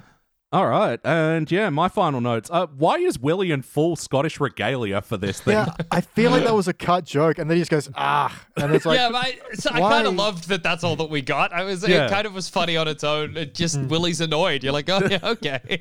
I got all dressed up for this. I don't know. Yeah, I thought that as well. I'm like, wait, what? Okay, sure, whatever. Bart's meanness, though, probably does go next level with, synthesizing a laxative out of peas and carrots and swapping out Miss Krabappel's birth control with Tic Tacs. Synthesizing a laxative is impressive. Yeah, that's some biochemistry shit. I don't get it, but Al Capone doing the Charleston on a lamp pole just fucking sends me. That's a weird reference to, there was a guy named, I was literally reading about this yesterday. In 1927, there was a guy named Shipwreck Kelly, and he became really famous for, he had like a little sort of padded ring that he would climb to the top of flagpoles and place down, and then just sit up there for like 45 days. Yep. And at the same time, Al Capone was in the peak of his power, I guess. It's just a bunch of things that era they're just cramming into one reference. But yeah, flagpole sitting, it was a thing because... Paranoia. Sorry. Life before streaming was that boring. Yeah. Like people used to make novels out of movies. That's how boring life was. Oh my God, we got an accidental flagpole playlist going today as well with the first episode. Nice. And we also got an accidental crafting a mailbox playlist. A master craftsman can craft 3 mailboxes an hour. All right, well, it's about time to rank this thing. Oh, wait, just before we do that, BT, you need to ask Jackson what is obviously the most important question we ask on this podcast. All right. Yeah, so we like to ask our first-time guests, if you could have a sandwich named after you, what would be on that sandwich? Now, I know that's a lot to drop on you at the end of a 3-hour podcast, so if that's too hard, you can just shorten it down to what's the best sandwich. But if I go into a deli and I sit down and I order the Jackson Bailey, what am I getting? I reckon we're talking like, I don't know, just like nice, crusty, like a white crusty roll, really soft, bit of butter, bit of mayonnaise, Swiss cheese, rocket, radishes. Let's put radishes on that. Pickles, maybe like turkey loaf. What else do I want on this bad boy? I mean, that's pretty good. Maybe quince paste. Love a bit of quince paste. Right. And then maybe some pickles. Did I say pickles? Yeah. 2 times as many pickles. You did. Twice the pickles. Twice the pickles. And then chop it up into just tiny little pieces. Just like this smallest, like make it like a grated carrot. That's what I kind of like. Yeah. Grate the whole sandwich down, yeah. Like make a slider and then quarter a slider. Yeah, exactly. And just keep going till you have to eat the whole sandwich with a spoon. I think that would be the Jackson Bailey. And they don't give it to you on a plate. They just dump it on the table in front of you. And they got to say, eat up, you animal. That's what they're obliged to say when they give it to you. That's part of it, yeah. We haven't had anyone say how they'd have their sandwich cut, let alone have the sandwich. That's fantastic. That is a wonderful sandwich. Yeah, I think so. That's an experience. Or a soup by the way it ends. It's like a cereal almost, yeah. Sandwich cereal. All right, it is time to rank this thing. Jackson, what would you like to rank this one? It feels almost cubic zirconia level. Like it is such a classic one. Like when you gave me those choices of you're like, oh, which ones would you like to do of this era? Like I just zeroed in. I was like, that's such a classic. It's so burned into my brain. But also maybe in the grand scale of Simpsons episodes, there are some that are more essential. So I'm going to take it down level and just go gold. It's a classic. Everybody should see it. There's no bad bits, which is pretty impressive for anything. Yeah, well, I mean, that's all the arguments that I'm saying. Yeah, this is a cubic. To me, this is part of the Simpsons experience. And like I was saying before, ones that you could show a Simpsons novice and say, yeah, why the show is important and what it can do and how amazing it can be. Yeah, I just had such a wonderful time revisiting that one today. So, essential for me, BT. What are you going? I'm going to go Cubic Zirconia as well. I like all the jokes in this. It's not a flat moment, and a lot of the emotional core is actually subtextual. It's there in dialogue and the subtext of dialogue. Rather, the only like outright moment is that part where Bart goes, "Oh, maybe I should think about what I'm doing," but everything else is like the subtext of how Homer's dealing with punishment, how Bart thinks because he can always just get away with things, he never has to behave. Yeah, if you'd never seen this before, you get it. I think that's masterful writing, and that it's still hilarious. That billboard bit really got me. So, I'm going to Cubic Zirconia all the way, baby. All right, and that'll average out into being a dull Cubic Zirconia. It will be the 1, 2, 3, 4, 5, 6. This will be the 7th dull Cubic Zirconia from Season 4. We also gave the slightly less than perfect ranking to Duffless, I Love Lisa. Yep. Oh, we mentioned that before. Homer's Triple Bypass, Lisa's First Word, Treehouse of Horror 3, and A Streetcar Named Marge. Feels like some good company there. Yeah, absolutely. Absolutely. All right. Yeah, that about does it. Jackson, thank you so much for joining us today. Thanks for having me. Thank you for giving me somewhere to talk about The Simpsons because there's nowhere else. I'm trying to do it on my podcast. Everyone gives me a pleasant smile like, okay, Jackson, you're watching every episode of The Simpsons is an experience only you're living through right now. So I'm very happy to be able to talk about my opinions and happy to do it. Thanks for having me. No, absolutely. It was actually like, because I looked through Plumbing the Death Star. I don't think you guys have done like a Simpsons hypothetical on that one yet. We've never talked The Simpsons for some reason. I think we're like the universe itself is so comedic already.